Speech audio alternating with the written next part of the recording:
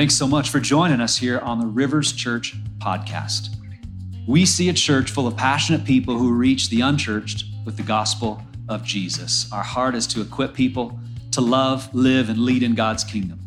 We hope you enjoyed today's message and pray that it encourages you to be all that God has destined you to be.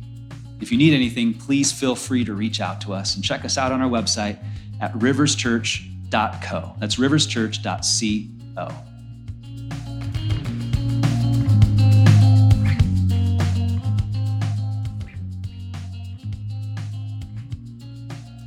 All right, you guys, we want to go ahead and stand for the reading of the word. We're going to Revelation 14, chapter 14, verses 1 through 7. All right, 14 says 1 through 7. Then I looked, and there before me was the Lamb standing on Mount Zion, and with him 144,000 who had his name and his father's name written on their foreheads. And I heard a sound from heaven like the roar of rushing waters and a loud peal of thunder. The sound I heard was like that of harpists playing their harps, and they sang a new song before the throne and before the four living creatures and the elders. No one could learn the song except the 144,000 who had been redeemed from the earth. These are those who did not defile themselves with women, for they kept themselves pure. They followed the Lamb wherever he goes. They were purchased from among men and offered as first fruits to God and the Lamb. No lie was found in their mouths. They are blameless. Then I saw another angel flying in midair, and he had the eternal gospel proclaimed to those who live on the earth, to every nation, tribe, language, and people. He said in a loud voice, "Fear God and give him glory, because the hour of his judgment has come. Worship him who made the heavens and the earth, the sea, and the springs of water." This is the word of the Lord. Wow. Revelation. Here we go again. There's some just some interesting, we could just say this, weird stuff. Like, did you catch what she just read there? Oh, that's why we love Revelation. I'm so glad you guys are here today. I feel like there's something that Jesus has for you today. You ready for it? Yes. I really believe that with all my heart. As I dove into chapter 14, there's so much in there, we're not even going to cover it all. It is too good, too amazing, but we got some great stuff for us today. I just love what God's doing here this morning. I just sense God speaking to you. He's already doing some things in our lives, in our hearts. He's stirring up faith. Some of you, you're feeling encouraged. You're feeling refreshed. And some of us just needed that refreshing today. I just love what God's doing here today, but also in our community, in our church. I just love what God is doing. And again, we would love to get you involved using your gifts somewhere. If you're not serving somewhere in Rivers, talk to me, talk to somebody, one of the leaders, one of the pastors. We want to get you using your gifts and make this place better with your gifts, all right? So, hey, let's pray. There's a lot stirring within me, so let's pray, and we'll go to the Word. Lord, thank you so much for your incredible Word that you have given to us, and thank you for that crazy book at the end of the Bible called Revelation. Lord, we just are so thankful for all that we learn in it. And today, Jesus, we just ask that you would speak to us, reveal yourself to us in a new way, in a fresh way. Give us ears to hear and eyes to see you more clearly. God, I pray that today we would have a greater vision of who you are. Today, I pray that we would be captivated by you, Jesus. We wouldn't be captivated by weird stories and crazy end times theology. Lord, my prayer is that we be captivated by you and willing to follow you wherever you lead us. Oh, Jesus, I pray that in your name. Amen. Amen. All right, go ahead and have a seat and go ahead and give me a Go Hawks. That's pretty weak, but I anticipated. The question I want us to wrestle with today is this: am I willing to follow the Lamb wherever he leads? Am I willing to follow the Lamb wherever he leads? So we are in week 2 of season 3 of Apocalypse. We're back into Revelation, diving into chapter 14 today. Here we go, back into the thick of all the good, the rich, the crazy that is Revelation. Super excited Pastor John Mark kicked off season 3 last week, gave us a great overview of where we've been, what Revelation is all about, kind of got us in the mindset and ready. Okay, here we go. We're going to Revelation again. So chapter 14, obviously we finished chapter 12 and 13 when we last were in this apocalypse series. And now we're in chapter 14. And as you go through Revelation, sometimes we think that Revelation is really like this series of sequential events. And they may not necessarily be what Revelation is. Because John sees this, and then he says, and then I saw this, and then I saw this. And it could very likely be John sees things, and it's just a deeper view or perspective of what's already been happening. And it could be happening simultaneously. It could be something that connects with something earlier. It's like he looks here and he sees this, and he looks here and he sees this. I likened it, I think, in season 2 to Interstellar, that famous scene in Interstellar when Matthew McConaughey is stuck in the black hole and he's looking. If you haven't seen Interstellar, by the way, it's one of the greatest sci-fi movies of ever, especially of the last decade. And I won't spoil it completely for you, but he's like peering through a moment in time, seeing this place. And then he's over here in this other place. He's looking here and he's seeing the same thing, the same place, but it's a different moment in time. And so it's kind of like that, where some of this might connect in different ways than we thought, not just sequentially. And what we do see very clearly in Revelation is this. There is a war going on. There is a battle. That's very clear in Revelation. And you and I have a choice. Which side are we going to be on? Are we going to follow and worship the Lamb? Or are we going to follow and worship the dragon? The two choices. And there's this battle going on, not just in the heavenly realms, not just this cosmic battle, but there's a battle going on for your soul, for you and me. And we've got a choice. And that's what I want us to really look at and wrestle with here today. So we left off in chapter 12 and 13. And 12 and 13, if you like end times theology and studying that, if you like Revelation, that's like the really, really good stuff, because we're looking at the dragon, Satan himself, the beast out of the sea, which represented the Antichrist, and the beast of the earth, which was the false prophet. It's kind of like that false trinity kind of a thing. And then it went into the mark of the beast. How many of you have heard of the mark of the beast? So we looked at that. And if all that stuff interests you, then go back and you can listen to season 1 last fall, season 2 last spring, and you can catch up on all that. It's good. It can be fun to study, but here's our posture. We don't want to get caught up in who's the Antichrist. We want to get caught up in Jesus Christ, okay? So we're about Jesus, not the Antichrist and the mark of the beast and all that kind of stuff. I just really want to keep pointing you to Jesus, because you get in chapter 12 and 13 and you see this, the battle is like, is coming to, it almost seems like a pinnacle. Like, this is getting intense. Is the devil going to win? Like, he seems to be having a heyday. And then chapter 14 comes and you see Jesus is back on the scene. And so let's read those first 2 verses again. Then I looked, there before me was the Lamb, standing on Mount Zion. That's really a reference to Jerusalem. It specifically means the Temple Mount, where the temple was forever, where the Holy of Holies, the Ark of the Covenant, all that. That specifically would be Mount Zion. John seems to be seeing this. This is a heavenly vision here. And so this very well could be the city that's going to come down from the sky when the new city comes. And that's the forever city, the forever heaven that God's people live in. And so he's seeing this, and that's where Jesus is. He's on Mount Zion. There's a whole bunch of people with him, 144,000, who had his name and his Father's name written on their foreheads. And I heard a sound from heaven, like the roar of rushing waters, like the loud peal of thunder. We heard that yesterday here. The sound I heard was like that of harpists playing their harps. Okay, so as I started going into chapter 14, this is what it kind of reminded me of. Thinking back to chapters 12 and 13 and then to the transition into 14, it kind of reminded me of like a sporting event when the announcer will announce the visitor team, and it's kind of like, now the visitor team, here's the starting lineup, and then, but then the home team gets announced, and everyone's like, it's like loud and crazy. Has anybody ever been to a game like that? Like, you ever been to a Phoenix Suns game? Those are the best. Oh man, that arena goes crazy. And so if you go to a Phoenix Suns game, it's super fun, especially now that they're actually good. because they weren't for a long time. They would announce the visiting team. The announcer would say, now you're Los Angeles Lakers, LeBron James, Anthony Davis. And there's a few Lakers fans that are trying to scream and yell. But it's not very loud. And then it gets to the home team.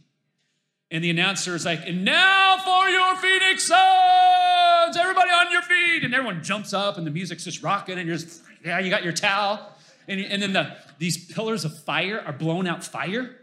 If you've been there, you know what I'm talking about. Like, it doesn't matter where you're at in the arena, you can feel the heat from those flames coming out of those pillars of fire. It is awesome. You're like, yeah. If you don't like the Suns or basketball, you would love that moment. And the announcer's just screaming. The lights are, the house lights go down, but there's these flashing lights. The fire's going. He's like, and Devin Booker. And everyone's like, yeah, that's kind of what chapter 14 feels like to me, right? It's like, now here he is, the Lamb. And there's this loud rushing water sound that John hears, and his peals of thunder. It's like thundering, and he's like, the harpists are just rocking out. It's super loud, and then all of a sudden, all these people they're singing, and they're singing a new song. That's kind of what it reminded me of, I guess. It feels like this. It's the Lamb. Here he is. Jesus, the Lamb. Here he is on Mount Zion. So Jesus sees the Lamb again. I love that reference. Jesus being the perfect Lamb that was slain for us. You think about John, who's writing the Revelation, having the revelation, then writes it down for us. In his gospel, you got the four gospels, Matthew, Mark, Luke, and John. They're all about the life, ministry, death, and resurrection of Jesus. John wrote one of the gospels. So the Gospel of John, chapter 1, it talks about how John the Baptist sees Jesus. And in verse 29, chapter 1, John sees him walking by and says, look, the Lamb of God takes away the sins of the world. And so here he is again. Here's Jesus, the Lamb. And it goes through verse 4, describes the people with Jesus there. They're singing a song. They're singing this new song. Verse 3 says that. And actually, then verse 4 says this. Let's read verse 4. These are those who did not defile themselves with women, for they kept themselves pure. They follow the Lamb wherever he goes. They were purchased from among men and offered as first fruits to God and the Lamb. They follow the Lamb wherever he goes. Am I willing to follow the Lamb wherever he goes? Wherever he leads me in my life? That's the question. So these people that are there with Jesus are described as those who did not defile themselves with women. It's kind of a sexual reference, but really it's more of a spiritual reference. It's speaking spiritually. These are people that stayed true to Jesus. They didn't defile themselves with the things of the world. They just stayed close to Jesus. They were obsessed with Jesus. They wanted to be so close to him. They didn't want the things of this world. So they were true and had this pure devotion to Jesus. As you read through Revelation, it's easy to get to this and to have this mindset where you think, man, this is weird, it's crazy. It's going to be tough. Man, to live in the last days, whoa. Man, that's why I'm like all pre-trib, man. I'm like, Jesus, before all this craziness, you're taking me, right? And we've talked about that in this apocalypse series, but there's pre-tribulation, mid-tribulation, post-tribulation rapture, where Jesus is going to rapture his people. He's going to rapture his bride, the church. And there's going to be a 7-year period called the tribulation, where it's going to get hazy. And this is part of what's going on here. We see this probably towards the end of the tribulation, likely, is where we're at in chapter 14. And so we read all this stuff, and we're thinking timeline and tribulation, and you think rapture, and you're like Jesus, you better take me out before all this happens. I don't want to be a part of this. At the very least, could you do it like midway? I could endure half maybe, but not post. No way. And so we wrestle with that in our theology, and who knows what's really right. There's the whole idea of like, I'm pan-trib, it's going to all pan out in the end, right? So we'll figure it out. When it happens, it happens. But we read through these things that are happening, and you're like, man, it's going to be so hard. I don't want to go through that. And we think in timeline, and like, look at these guys. These guys are just devoted to Jesus. That's great. Who are these people? Are they people who are martyrs who lost their life during the tribulation, perhaps. Maybe it was before.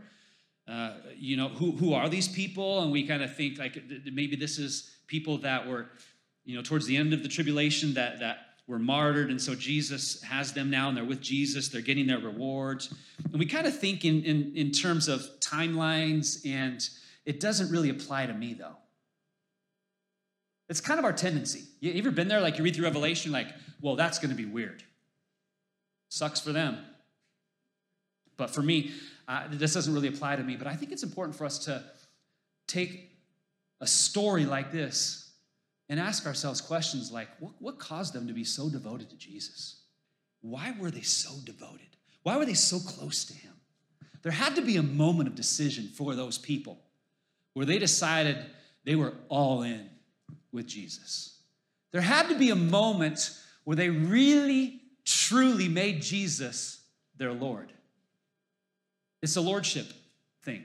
These people made Jesus their Lord. He wasn't just their Savior. They didn't just accept his forgiveness, but they made Jesus the Lord, the leader, the king of their life. And there's got to come a moment of decision for you and I. Are we really going to make him the Lord of our life? This lordship issue that we have to deal with.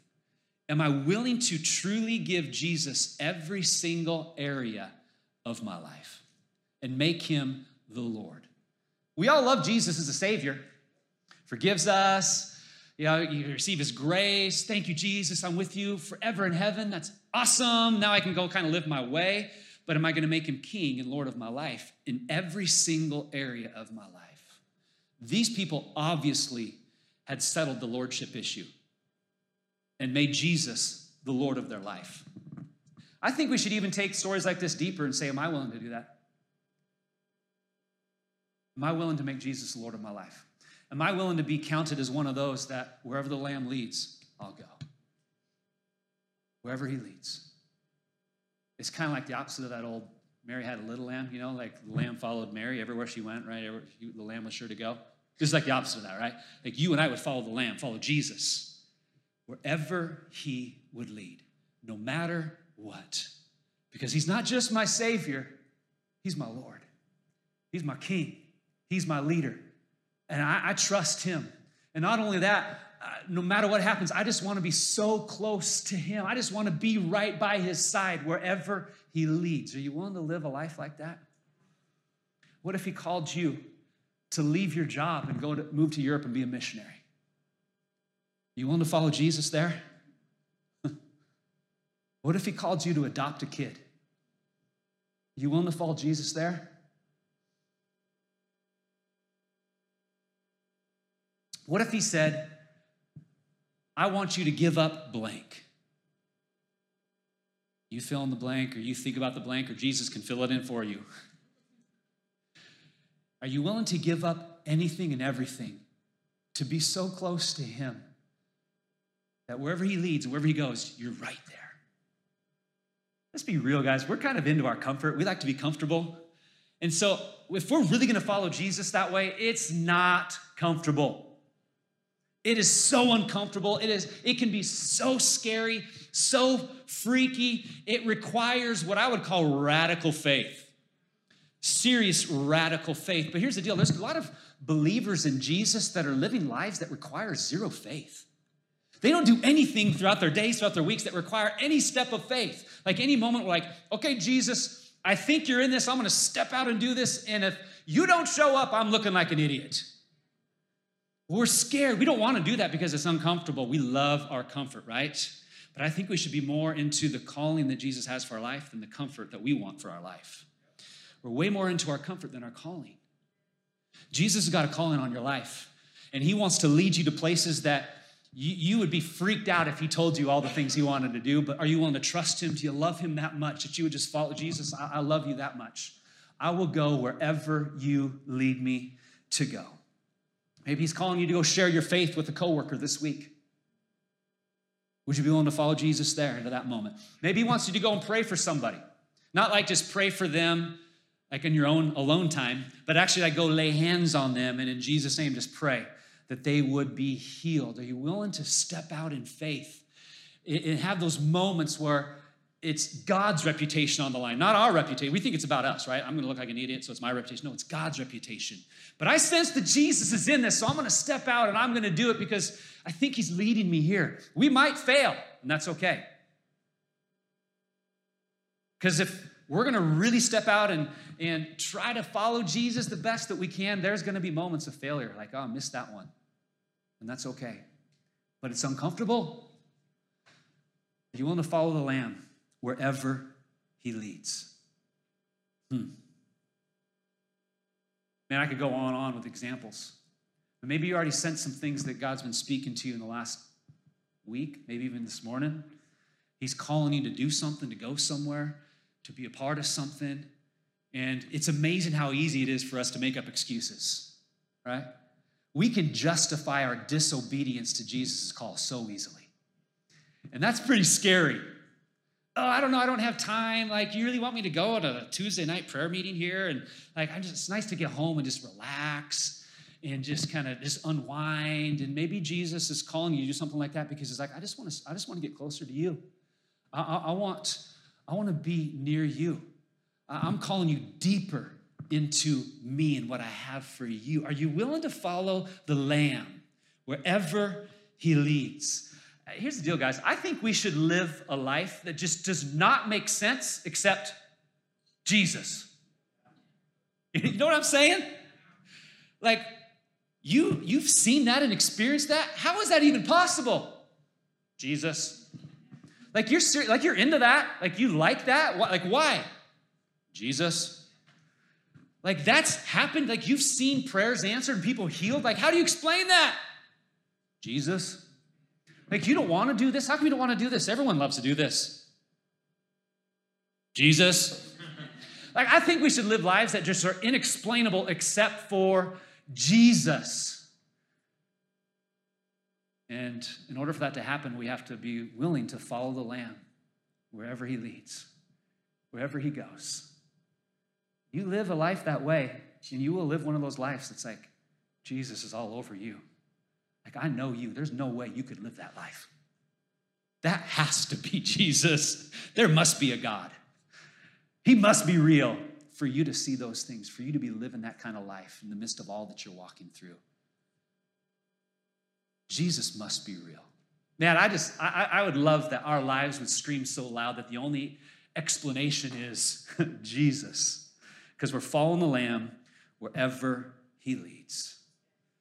You know, the call to follow the Lamb is a call to lay down our life. So lay down our life, to trust him. Jesus laid down his life for us first. And so it's a call to follow him in the same thing. To lay down our life and just follow him. And I love that these people here in Revelation, they're being honored. Like these people with the Lamb, with Jesus, these are not people who live lukewarm, compromising lives in their faith. These are people who had radical faith.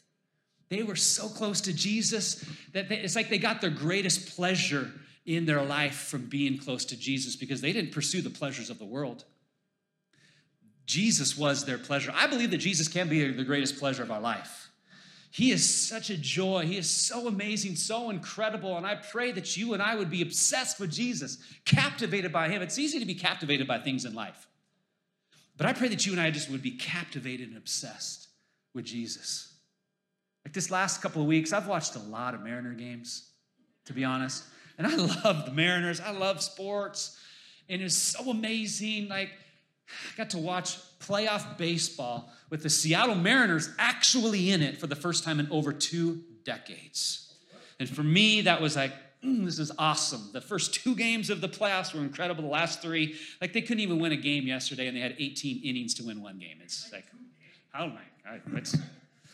If you can't win 1 game in 18 innings, then yeah, your season's over. Go home.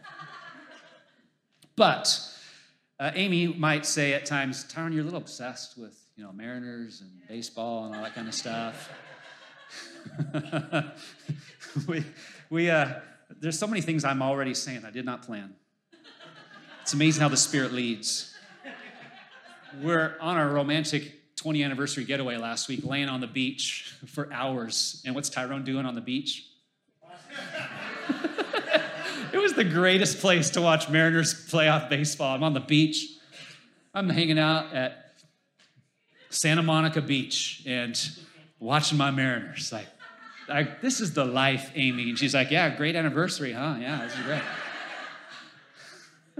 great. So, where was I? Like, I enjoy all that stuff, but if I really obsess over that too much and just base my life in sports and Seahawks and Mariners and all that, I'm just going to live a very disappointed life. I want to be obsessed with Jesus. I want to be all about Jesus. I want Jesus to captivate me and you more than anything else in this life. Like, there's things that we love and enjoy. Awesome. You love those and enjoy those things, but it's amazing how we can put so many things above Jesus in our life. And so many well-meaning followers of Jesus can easily justify putting their family over Jesus, their kids over Jesus, or we can find our career, our hobbies over Jesus. And I love Jesus, but I love this other stuff a little bit more.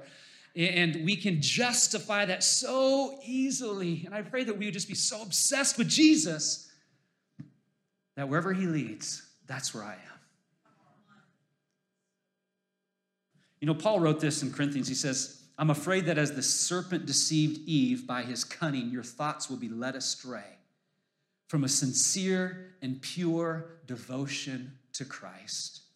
And I pray that that would be us, that we would just continue to have a sincere and pure devotion to Christ. We can be led astray. It could happen.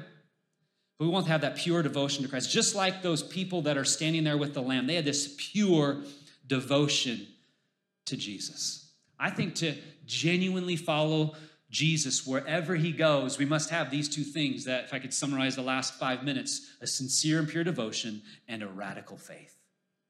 Those two things. Come on, friends, don't live a life that requires no faith. Oh, step out in faith this week. Let Jesus lead you. Just say, hey, Jesus, what do you want me to do today? Where are you going to lead me today? Who am I going to minister? Who am I going to bless? Who am I going to encourage today? Today, God, use me. We get caught up in our responsibilities and doing all this good stuff that we miss out on the great things that he has for us. Jesus, I want to follow you wherever you lead me today. So lead me so that I'm not just leading myself. Moving on, verse 6. Then I saw another angel flying in midair. And he had the eternal gospel to proclaim to those who live on the earth, to every nation, tribe, language, and people. And he said in a loud voice, fear God, and give him glory, because the hour of his judgment has come. Worship him who has made the heavens, the earth, and the sea, and the springs of water. That's just a crazy thought when you read that. Like, could you imagine if, like, you leave service day, you're walking out to your car, and you look up and you see an angel flying through the sky. And he's yelling some loud words. Fear God! Judgment is coming. Worship him who created everything. Like, we probably wouldn't look at that and say, all right. And then get in our car and drive to Chipotle. Probably wouldn't do that. We'd probably be like, what on earth? Like, wow, some of us might just like fall to our knees and say, God, oh, I worship you. That would be a crazy sight, wouldn't it? So here's this angel flying through the sky, and this angel doesn't have a message of judgment or wrath. He's actually got a message of a call to faith, proclaiming the eternal gospel. I love that description. This is the only time you'll see that, the eternal gospel. What is the gospel? The gospel is good news, right? But the gospel is eternal good news. Did you know that? The gospel is actually rooted in eternity. Did you know that Jesus was always the plan? Like, God created the angels, it seems, first, and a bunch of them rebelled. Satan led a rebellion and tried to overthrow God, and he banished them out of heaven. And God didn't go like, messed up. What was I thinking? I'll make man, and now he needs someone else, so here's Adam and Eve. And then they rebel against him, and he's like, what on earth am I thinking? I didn't know this was going to happen. Okay, angels, come together. Those of you, you're still with me, right? You're still with me. Like, we got to figure out what to do, because like these guys just rebelled against me. I don't know what to do. I wasn't prepared for this. Like, Jesus was always plan A, not plan B. or see. Did you know that? The gospel, the good news of Jesus, which really is the good news of the whole message of God, is rooted in eternity. You can go back to the very, very beginning of the Bible, Genesis 3. Right after the fall, when Adam and Eve sinned, and judgment's coming now, God is speaking to Satan, the serpent, and he says this, verse 15, and I will cause hostility between you and the woman, and between your offspring and her offspring. He will strike your head, and you will strike his heel. This is the first prophecy about what Jesus was going to do in the ages to come, right there in Genesis 3. Okay, then Paul says this in Corinthians, no, the wisdom we speak of is the mystery of God. His plan was previously hidden, even though he made it for our ultimate glory before the world began. Peter, it was the precious blood of Christ, the sinless, spotless Lamb of God. God chose him as your ransom long before the world began. But now in these last days, he has been revealed for your sake. Revelation 13. Okay, so we're in chapter 14 right now, the chapter we were just in at the end of season 2. And all the people who belong to this world worshiped the beast. They are the ones whose name were not written in the book of life that belongs to the Lamb, who was slaughtered before the world was made. Jesus was always the plan. The gospel is rooted in eternity. It is an eternal gospel. You know who else was also a part of God's plan? You were. Always. He had a plan for you. He had a calling for you. Ephesians, God decided in advance to adopt us into his own family by bringing us to himself through Jesus Christ. This is what he wanted to do, and it gave him great pleasure. You have always been a part of the plan as well. God wants you in relationship with him. The gospel is eternal. So what is the gospel? How do you explain the gospel? If someone were to ask you, like the gospel, that's like good news, but what is it? How would you explain the gospel? I would love right now to come and find one of you and just give you the mic. Just share with us all right now. Just explain just very quickly the gospel. If someone asks you this week, what's the gospel? What would you say? I find that exercise is fascinating because there's a lot of believers that don't know how to share or explain the gospel. I don't know. It's like, Jesus? Yeah? Okay, that's the heart, the core of it, but that there's more. It's important for us to understand. So we got to know what the gospel is. And there's a lot of different gospels that are being preached today, guys. There's a consumer gospel. Consumer gospel makes it more about church than Jesus. There's a prosperity gospel. There's political gospels. There's we're not going to go deep into any of these, but these are preached. There's a forgiveness only gospel. There's a social justice gospel. And so we make those things all about the good news of Jesus, but Jesus came and preached a kingdom gospel. And it's important that you and I know what gospel Jesus preached.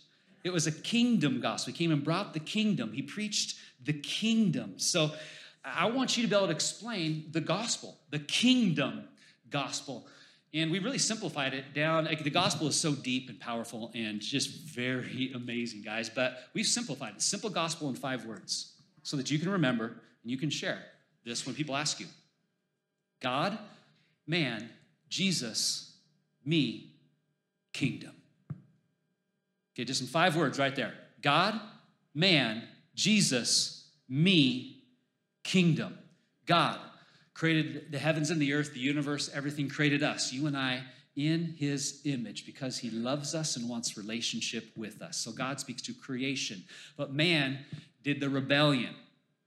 Okay, so we rebelled against God and sinned. So it started with Adam and Eve, but the truth is we've all sinned. And so because of sin, we broke that relationship with God. That closeness that we had is broken. We're far from God, and we're also sentenced to an eternal death because of our sin. But that Jesus comes in and brings the redemption. In the greatest act of love ever recorded in human history, Jesus, the perfect Lamb, laid down his life and died, paid the penalty of death for our sins so that you and I don't have to experience the penalty of death. when we ask for him to forgive us, receive his grace, and we become new people. We're a new creation, a new creature in him when we ask for forgiveness and step into that relationship with him. So that's the me. I got kind of ahead of myself. Me is you and I have a choice in this. We have a choice. Am I going to believe this or not?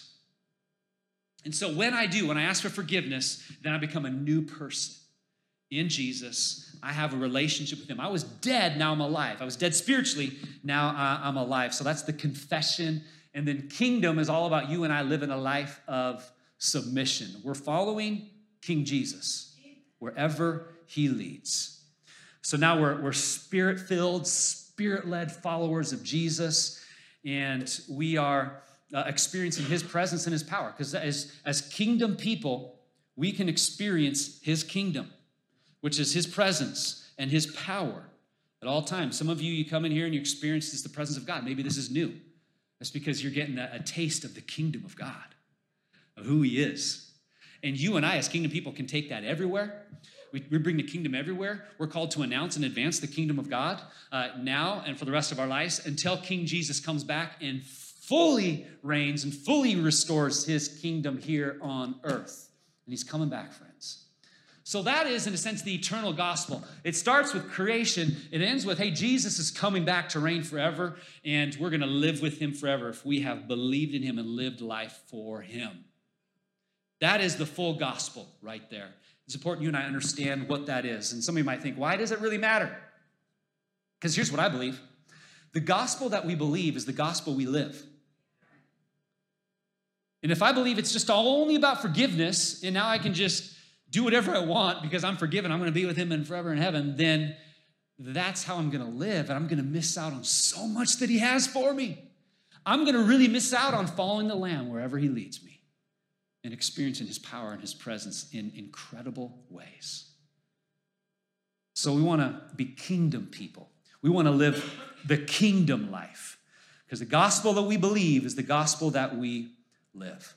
So this angel is proclaiming the eternal gospel just before some other angels come out and are going to proclaim some more wrath and judgment, just like we've seen in other parts of Revelation.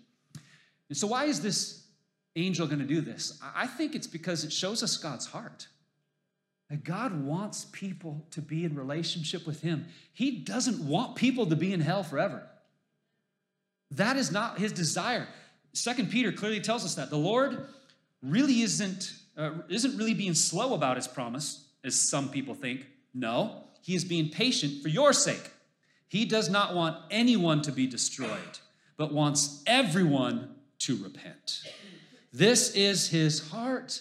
He wants everyone to be with him in heaven. And so some people would say, well, like, why is Jesus taking so long? Like, come on, Jesus, come. I'm ready. Come now. Why are you waiting? We've been talking about this for decades, for centuries now.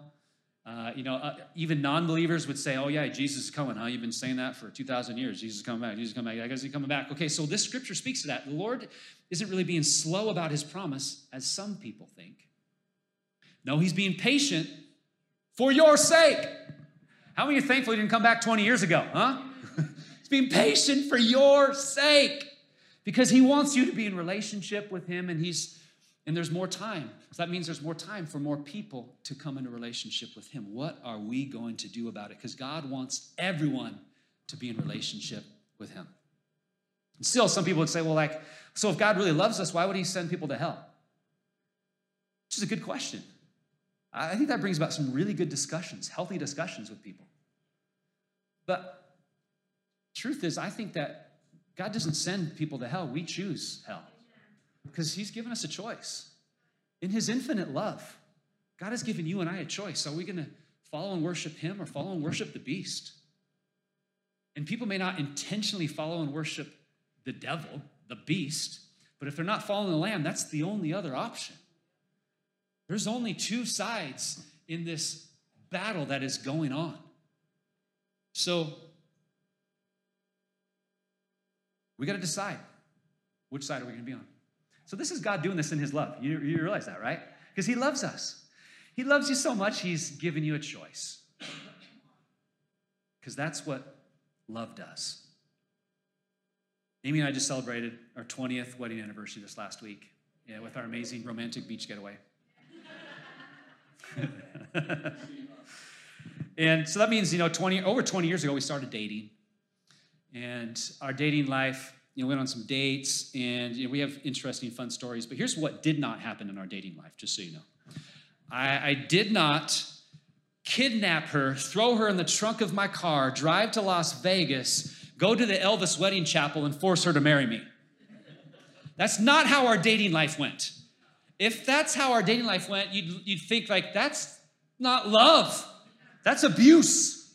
That's control. That's weird. Like they make up crazy television shows about stuff like that, right? That's not love. Because love is both of us had a freedom to choose one another. She chose me and I chose her. And while we were on this trip this last week, Amy literally looked at me and she says, Tyrone, we're just reflecting on 20 years. It was fun to just reflect a little bit. She says, Tyrone, I choose you all over again. It was very sweet and romantic. And so I looked her deeply into her eyes and I romantically replied, ditto. I did, actually. I said that just to be funny. Because sometimes I ruin those good moments by being cheesy. But then I did say, I would choose you all over again, too. Because that's what love is, right? We're choosing each other still every day. Choose to love you. Because love is the freedom to choose. Could you imagine if I went off on a trip and I boarded up our house and I locked all the doors and like, Amy, you can't leave the house. You can't talk to anybody. You can't do nothing until I get back. You'd be like, whoa, hey, that's weird. Because that doesn't look or sound like love, does it? Love is freedom to choose. Love is freedom to trust. That's what love is. And God in his infinite wisdom has given you and I the freedom to choose if we're going to follow him or not. It's our choice, friends. So the question is this.